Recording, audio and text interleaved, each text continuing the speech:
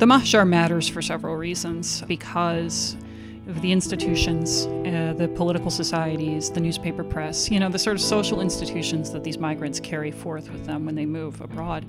They remain a part of the political lives of Ottomans and then of Mandate-era Syrians and Lebanese. And they do so through these institutions that encompass individuals who are living in Brazil, in Argentina, in the United States, and in Beirut and Damascus. Roughly 500,000 people from Greater Syria lived in the Americas on the eve of the First World War. And that's about 20% of the population of Greater Syria. And as historian Stacy Fahrenthold argues in a new book, they played an integral role in the making of the post-war Middle East. During and after the war, politicians of the Mahjar remained politically active through newspapers and civil society organizations. They still had that fervor, that revolutionary fervor. They still believed in the Constitution of 1908. And during some of the hardest moments in the history of the region, Lebanese and Syrian migrants held out hope for a better political future. They believed that if they worked with the Entente powers, writing propaganda, spying on Ottoman loyalists, writing against the Ottoman state, and ultimately fighting for the militaries of the Entente. Some 10,000 Syrians fought for the militaries of the Entente, that this would lead to liberation of their homeland, that they would get something from the Entente for their cooperation with the war effort. But how would it turn out? Stay tuned.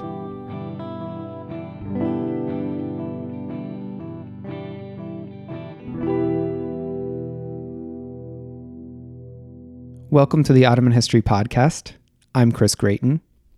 This is a special interview being recorded in conjunction with our Deporting Ottoman Americans podcast series. Visit our website, ottomanhistorypodcast.com, to learn more about that series. Check out all our installments and all of our bonus interviews with the many scholars we've talked to throughout the production of the series.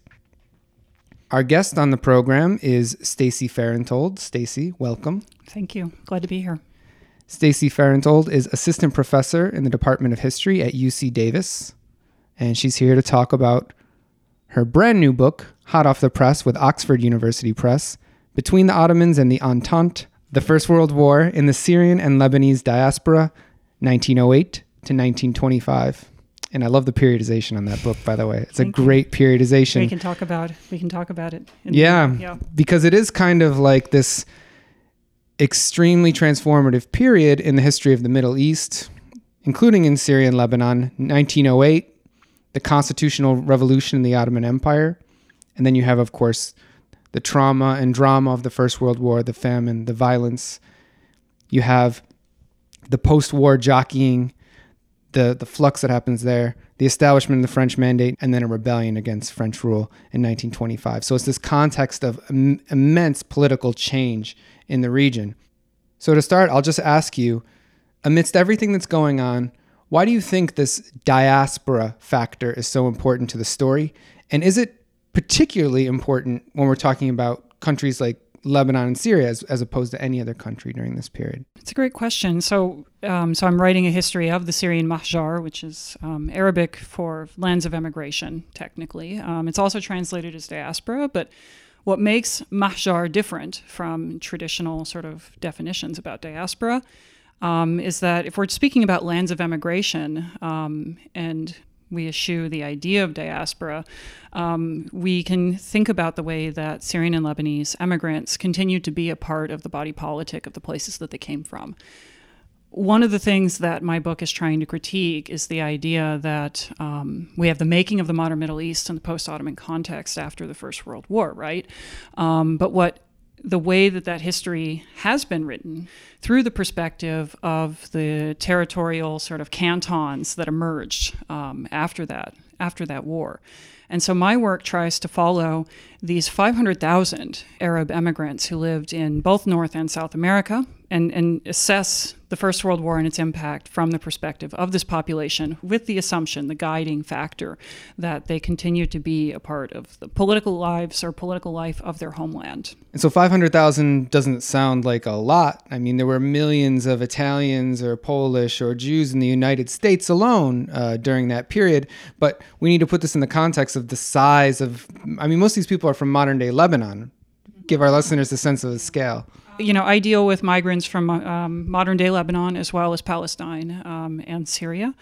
But to give a sense of the scale, 500,000 of the pre-World War I population, that's about 20% of the population of Greater Syria. So Syria, Lebanon, and Palestine together. And 20% of that population is actually, in a per capita rate, it's fairly comparable to Southern Italian immigration to the United States. So besides the fact that Syria and Lebanon have a lot of population out in the Mahjar, in this space that is beyond the territorial boundaries of the nation, but is still very much part of the nation that's being formed, why else is the Mahjar important to understanding the transformations of this period? The Mahjar matters for several reasons. And first, it's because of the institutions, the political societies, the newspaper press, the sort of social institutions that these migrants carry forth with them when they move abroad.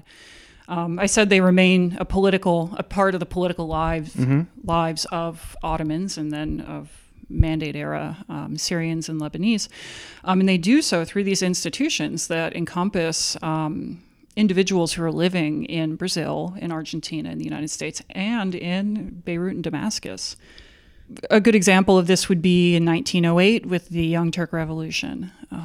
In July, the new constitutional government actually subsidized the creation of new Syrian clubs in the diaspora. So they built new consulates, right, in major Pan-American cities that had Syrian and Lebanese populations.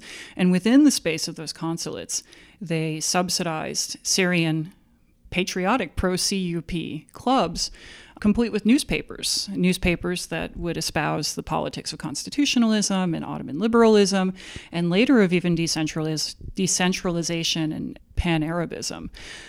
So the politics of these clubs, as espoused through their papers or as espoused through their propaganda, through their bulletins, these circulated not just around this diaspora, but ultimately came home to the Middle East. And so we've said that the Mahjar is sort of wherever people have gone from the Arabic-speaking Eastern Mediterranean, so to speak. But of course, it's not an even space. There are certain sites in this sort of constellation that are particularly important. Maybe you could tell us about some of the places where you've had to look for your sources for your project. I don't necessarily want to get into the pushes and pulls idea of migration here, but there was a reason why Syrians and Lebanese ended up in the three largest settler societies of the New World.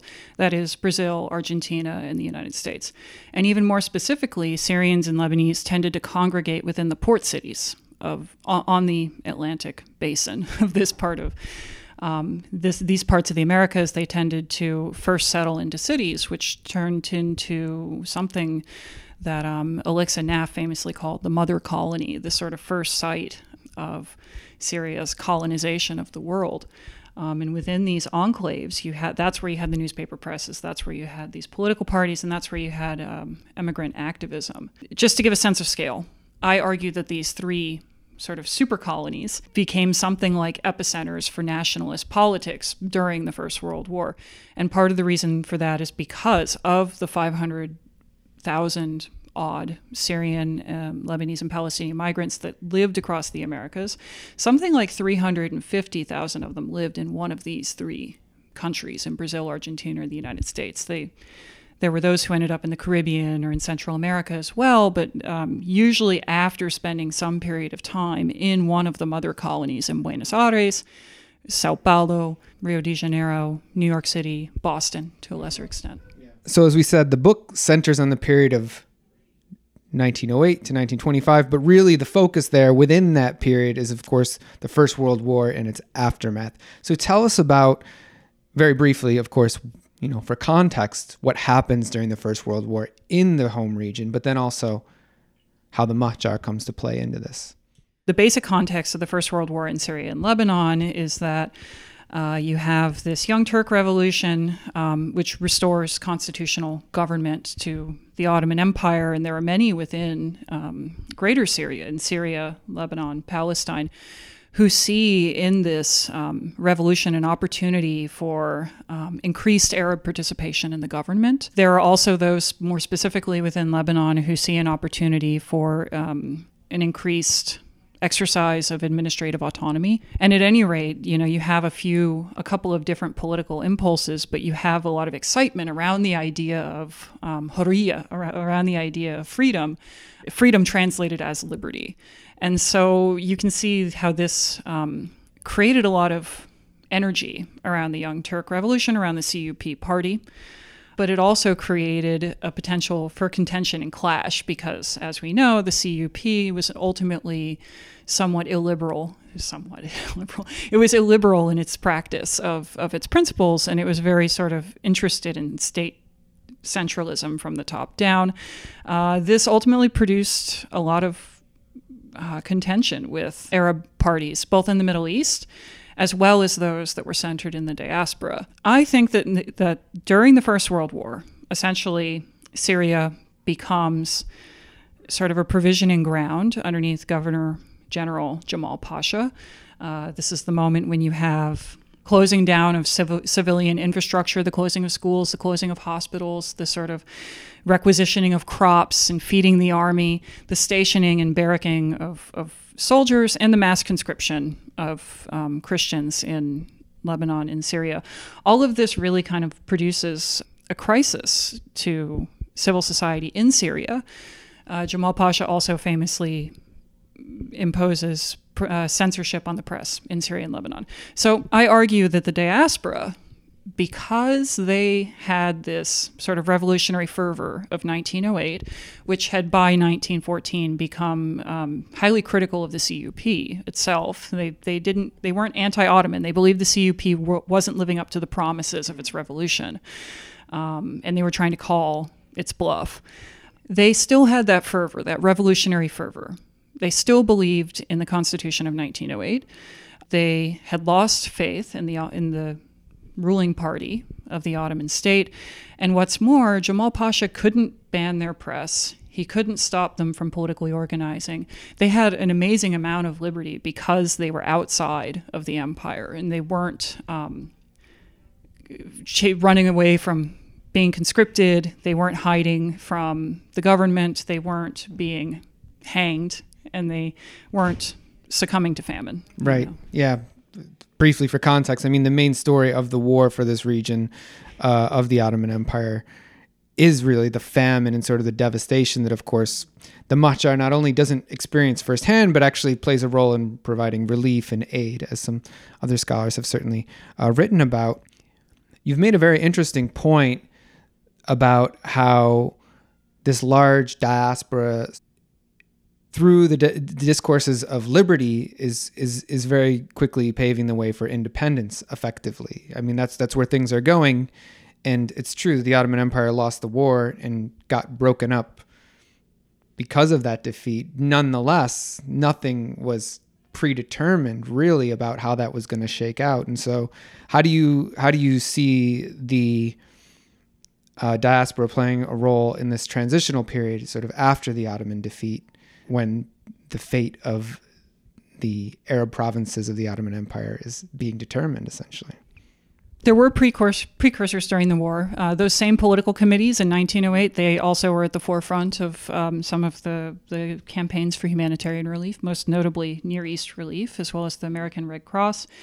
But aside from humanitarian work, there was a lot of resistance activity happening in the diaspora.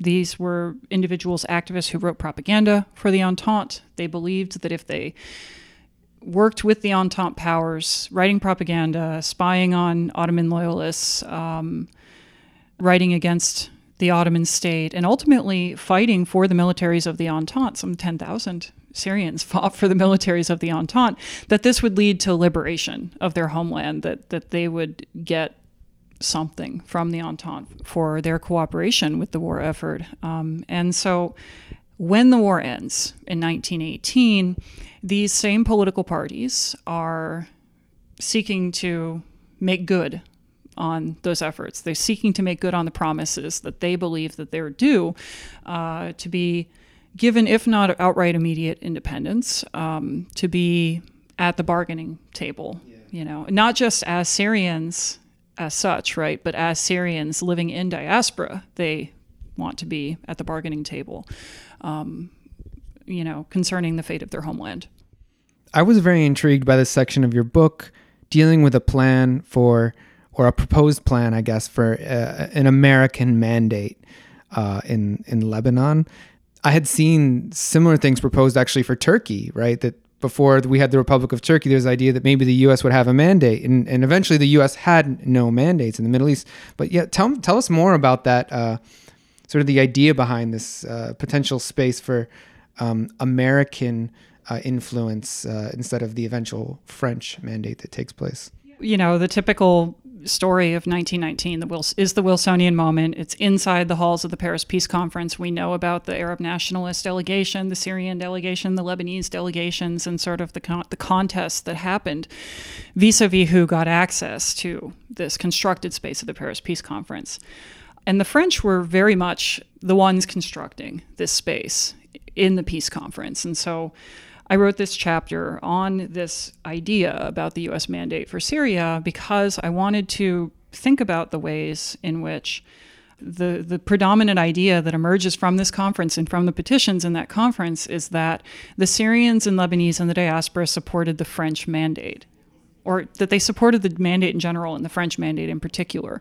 That narrative only makes sense if you're only looking at the petitions and the voices that made it into the conference. So if you look at the various people who were rejected, who were turned away at the gate, whose petitions were ignored, or who were organizing abroad, you get a very different story. And so there's this political party that I think is just really interesting, and there's actually a number of records that have been preserved by them, called the New Syrian National League. And some of the men who organized for this political party included Ibrahim Rahbani, Philip K. Hiddie, George Hayarallah. They organized in New York City, and they organized across the diaspora, agitating for a U.S. mandate. And they believed ultimately that they were going to get the United States of America to offer technical assistance to rebuild a greater Syrian state, so Syria, Palestine, and Lebanon. And they believed that this would be a buttress against the nefarious forces of European colonialism as they were presenting themselves in Paris at that time. I mean, it's just very fascinating. Of course, all this activism is going on in from people based in the United States where there are so many Syrian and Lebanese already living, to just imagine if an American mandate had been in Syria and Lebanon, how different that would have looked. It would have really connected the Mahjar to the homeland in a new, unprecedented way, politically, so to speak. And of course, that's not what happens at all. Right. Yeah, and one of the things that this party, the New Syrian National League, promises to Woodrow Wilson is that if Woodrow Wilson will endorse the United States mandate with or without partnership with Emir Faisal in his Arab state, that 250,000 Arab American migrants would repatriate to the Middle East, which is not something that happened either, but it was sort of a thinkable thought for those weird months between the 1918 armistice and the declaration of the mandates in 1920. And so this is an interesting point, because just as the political fate of Syria and what would become Syria, Lebanon, all the states of the Middle East is being determined, the mobility of people in the diaspora, which had forged such strong connections between the Mahjar and the home countries, that is also sort of changing, or is coming into question for the first time. Yeah.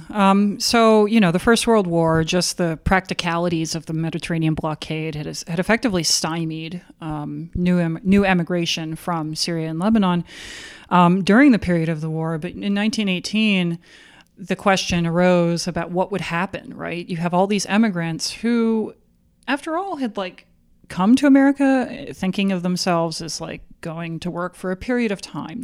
Many of these people believed that they were ultimately going to go back home once they had made their fortunes or not made their fortunes. And so there were a number of people in the diaspora who were eager to go back home. The United States actually had the Travel Control Act of 1918, which had prohibited all cross-border migration of Ottoman nationals, Syrians included. And they held that in force through the duration of the Paris Peace Conference. They were deeply concerned. The Wilson administration was deeply concerned about essentially American immigrants going back into Ottoman lands while the Paris Peace Conference was still ongoing, and in some cases there was still conflict happening. All of these factors, they combine to sort of place new limits on the mobility of Ottoman subjects in general and Syrians. One thing that Syrians did have, and I talk about this in Chapter 5, but one thing that Syrians did have access to is a special safe conduct passport that was offered them by the French Foreign Ministry.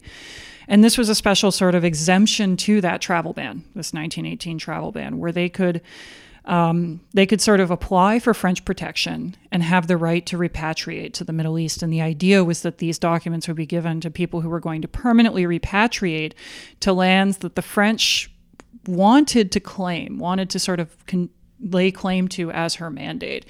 And it's interesting that this is happening before the mandates were officially granted France. They were in some essence trying to, by stamping passports, sort of follow these migrants back home.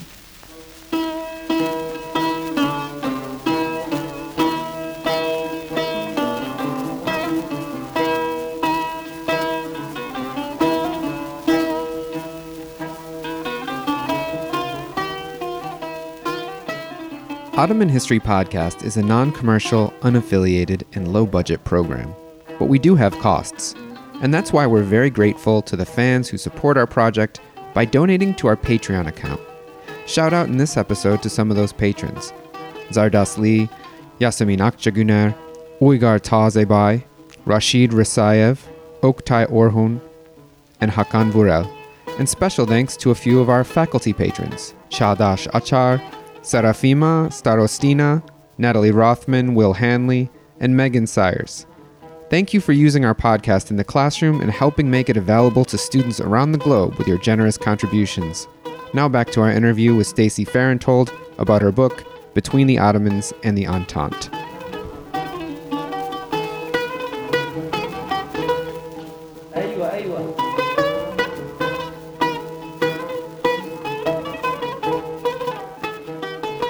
Welcome back to Ottoman History Podcast. Chris Grayton here with Stacy Fahrenthold, talking about her book, Between the Ottomans and the Entente, out this year from Oxford University Press.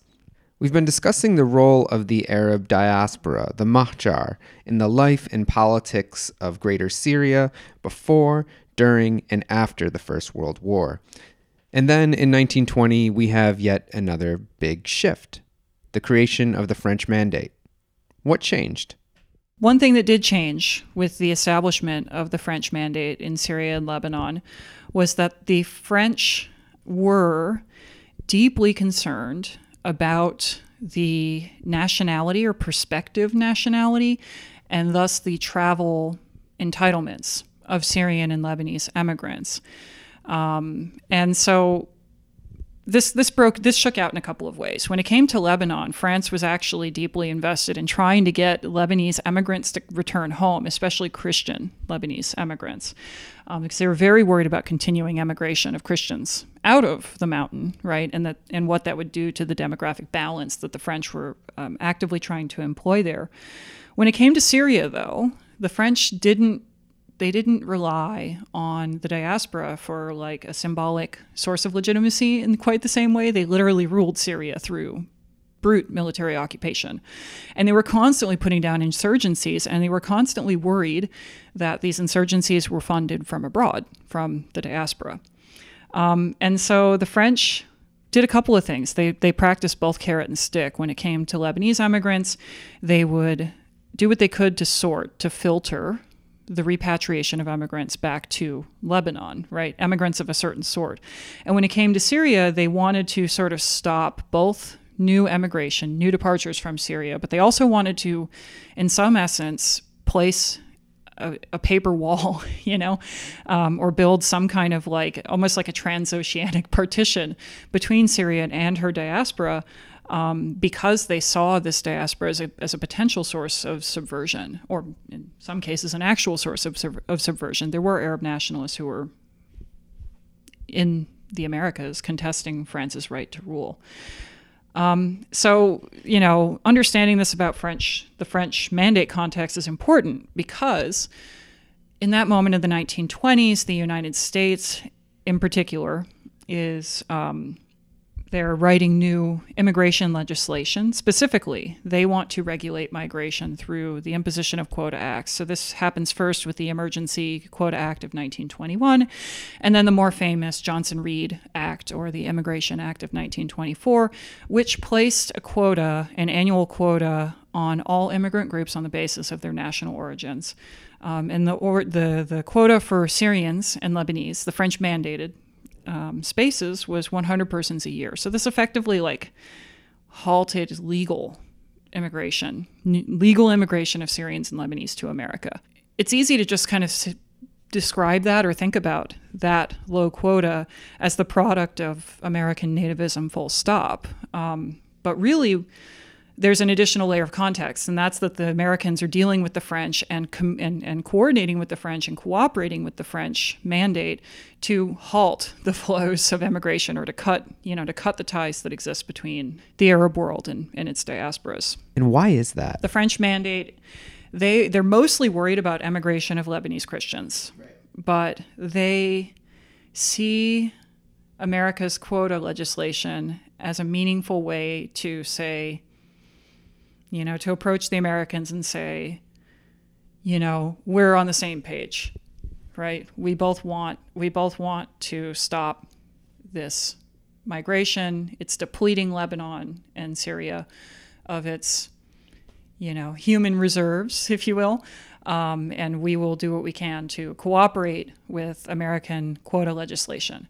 In the end, though, this legislation doesn't actually effectively stop Lebanese and Syrian emigration out from the Middle East. What it does do is that Syrians and Lebanese will arrive at the port in New York, and then they're turned south, and they end up in South America. Sometimes they end up in Brazil and Argentina, and then they're kicked off the boat. Sometimes they go to Mexico, and then they think they're going to sort of, clandestinely sneak across the border. But yeah, so we do see the southern colonies of the Mahjar sort of swell and become the sort of center of the Syrian world abroad. And of course, there's a lot of illicit migration at the same time. In our series, a number of cases we've encountered involve migrants going to Cuba and then entering the U.S. Illicitly. Mm-hmm. But on this interesting subject of how the U.S. quota system worked in favor of French mandate policy, it's very fascinating because at the same time, French policy regarding the nationality of people who are residing in the diaspora, as far as I can tell, strips many people of their nationality that they would have had. They no longer had the nationality of the place they were born. Can you explain more about that? Yeah. So, I cover this. It's an interesting politics that emerges because here's where we really, in the early part of the book, I'm speaking about Syria and Lebanon together, which makes sense in the Ottoman context. But the French really treated Syria and Lebanon differently, and that led them to treat immigrants from those two places very differently. And they were trying to impose a territorial determinism that, for better or worse, and mostly worse, continues to guide the historical tradition or the historiographical tradition today. When it came to Lebanon, France's policies regards Lebanese immigrants were as much about embrace as alienation. Lebanese immigrants were counted in the census of 1921.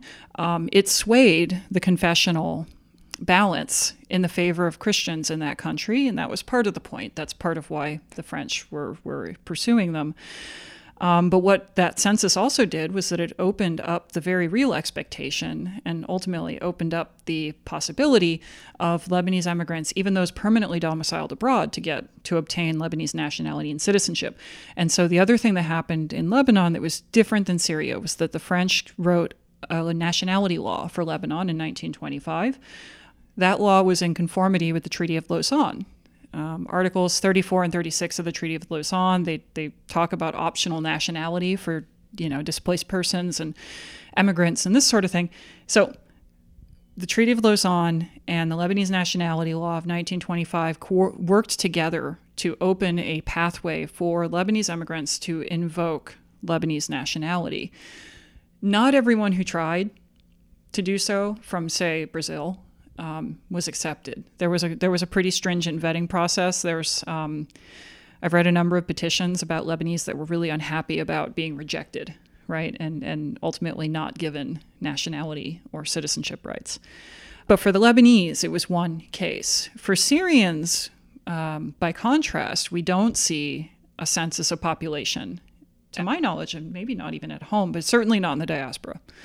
We don't see the swift extension of a nationality law, and we don't see any extension of nationality, French mandate nationality codes to Syrian immigrants.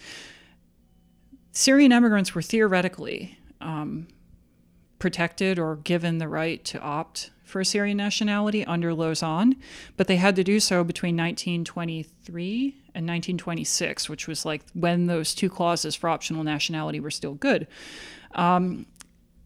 In Syria, right in the middle of that, in 1925, you have the beginning of this great Syrian revolt. They believed that this revolt was partially funded from abroad. This is the work that Reem Bailouni does.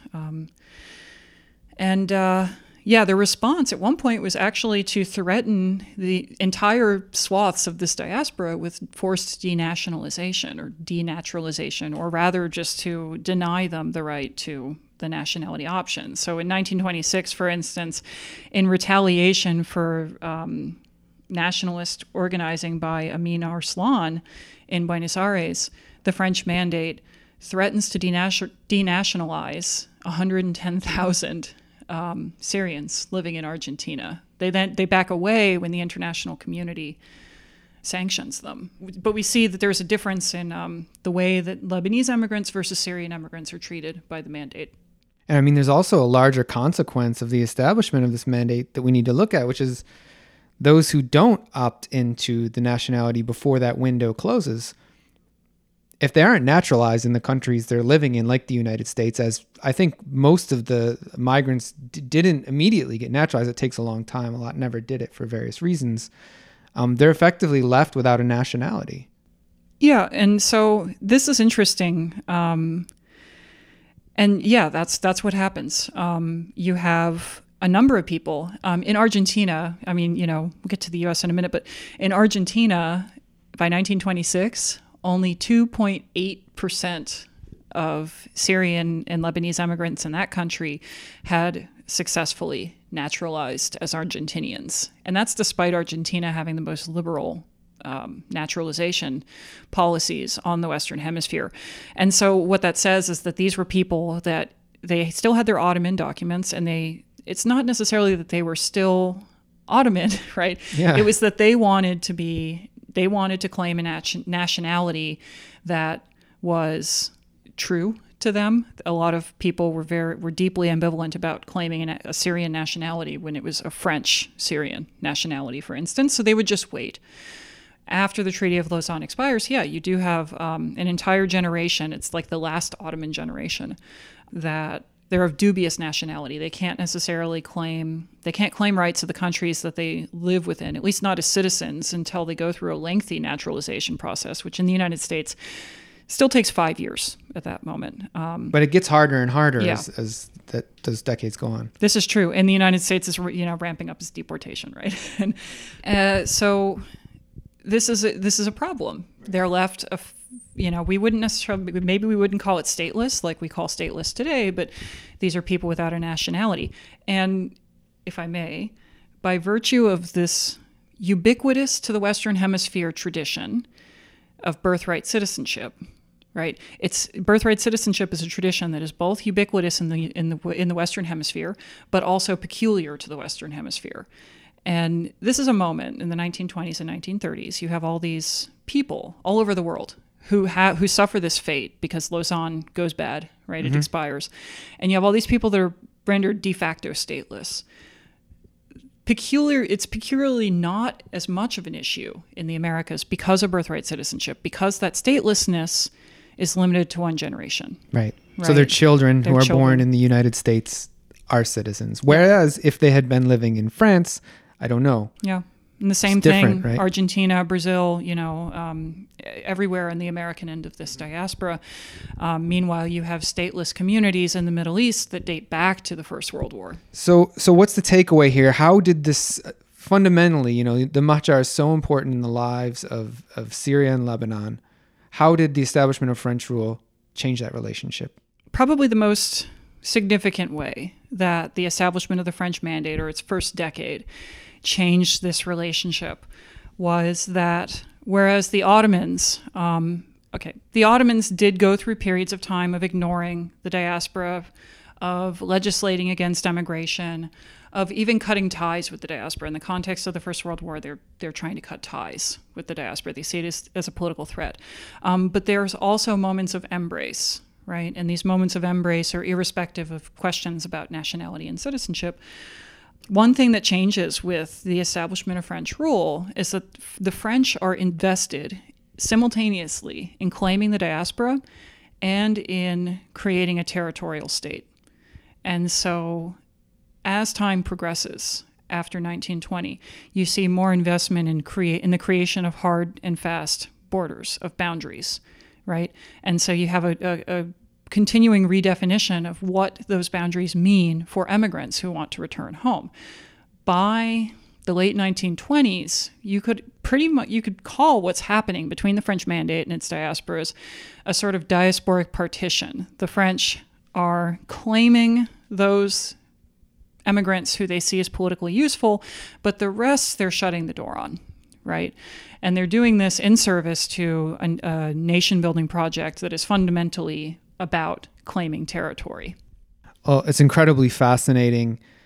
And for our listeners, I highly recommend checking out the book Between the Ottomans and the Entente to see not only how sort of fluid and contingent many of the things that are happening in Syria and Lebanon, during the broader World War I period really are, but also to learn more about just how incredibly intertwined the fate of this region of the world, which is currently in question with regard to Syria, right? We don't know what the future of Syria is, how much that fate was intertwined, not just with Western powers, the mandates and all that, but with the United States.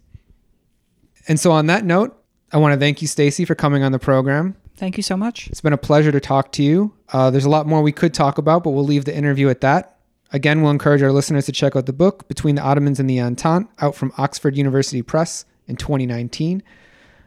Also want to invite you to our website, OttomanHistoryPodcast.com, for other episodes related to today's topic, and especially our series, Deporting Ottoman Americans, where you'll hear a little bit more from Stacy Fahrenthold and from a lot of colleagues that have been mentioned or alluded to during this podcast. That's all for this episode. Thanks for listening, and join us next time on Ottoman History Podcast.